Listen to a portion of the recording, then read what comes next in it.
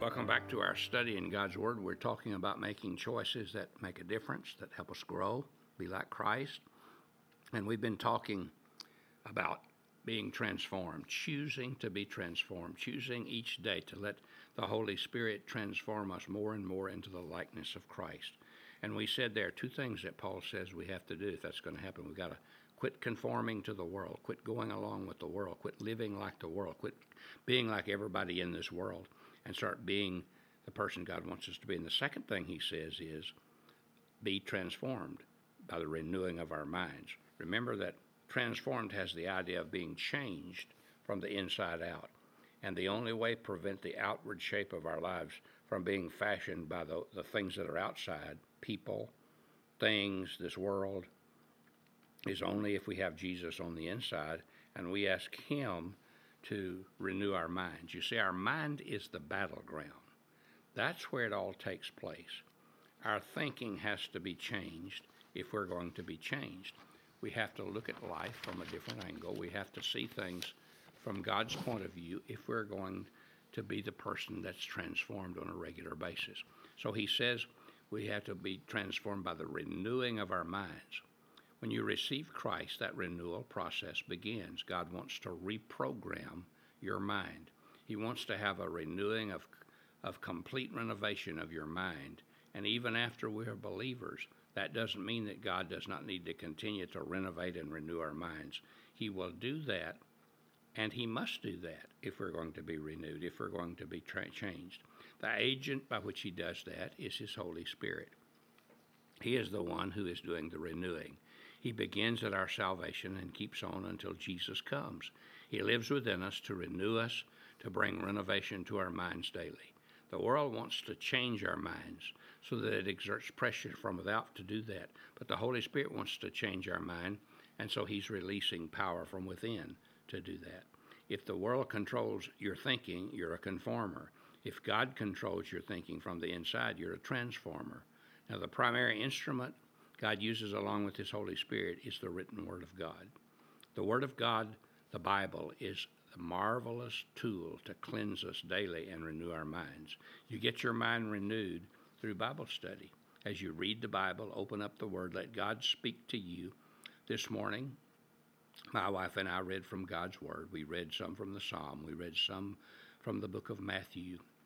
We're reading those two books right now. We read some each day from Psalms, some each day from Matthew. And as we read those words from day to day, God speaks. God speaks to our heart. God gives us instruction about our lives. You see, the basic principle here is that we're talking about is the principle of replacement. None of us can overcome evil by simply renouncing it. We can say, I'm not going to do that anymore. I've done that. You've done that thousands of times. We say, I'm not going to do that anymore. I'm not going to act that way anymore. I'm not going to think that way anymore. But in 30 minutes, you find yourself acting that way or thinking that way again. You can't overcome evil by just renouncing it. You have to substitute something from God, the right, the good, the things of God, in the place of it. Sinful habits cannot be broken without replacing them with righteous habits. We cannot simply by our willpower do it. We must give Jesus the authority and power to enable us. Then secondly, we must begin to fill our lives and minds with God's thought from God's Word, and he will pull down the other things. He will bring every thought, the Bible says, into captivity to Christ. What's the best time to take air out of a bottle? Well, the best way to take air out of a bottle, the best way is to fill it with water, and the air is all gone. And the best way to get sin out of your lives is to confess it and then to put into it the things of God. Every temptation or vice or wrong motive comes to us by our thoughts, and we have to change our thought patterns. And the only way we can change our thought patterns is to bring every thought into captivity to Christ, as Paul writes to the Corinthians. And to do that, it simply means that we ask him to think through us. We ask him. We meditate on his Word. We let his Word fill our minds. We let the things of God fill our hearts and minds, and the Word becomes a safeguard against Satan's assaults. Now, Satan will try to tell us that we're worthless and no good, but God says we're his child, we're special, and nothing can change that. He loved us so much, he died for us. So transformation, then, is very important. And that results in the daily proving of the will of God. For he said that when we don't conform to the world, but we're transformed by the renewing of our minds, then we are constantly proving God's will. And that happens when we make our choices, the choices he wants us to make. And we're being transformed from the inside out. When we do that, we prove that the will of God is good, acceptable, and perfect.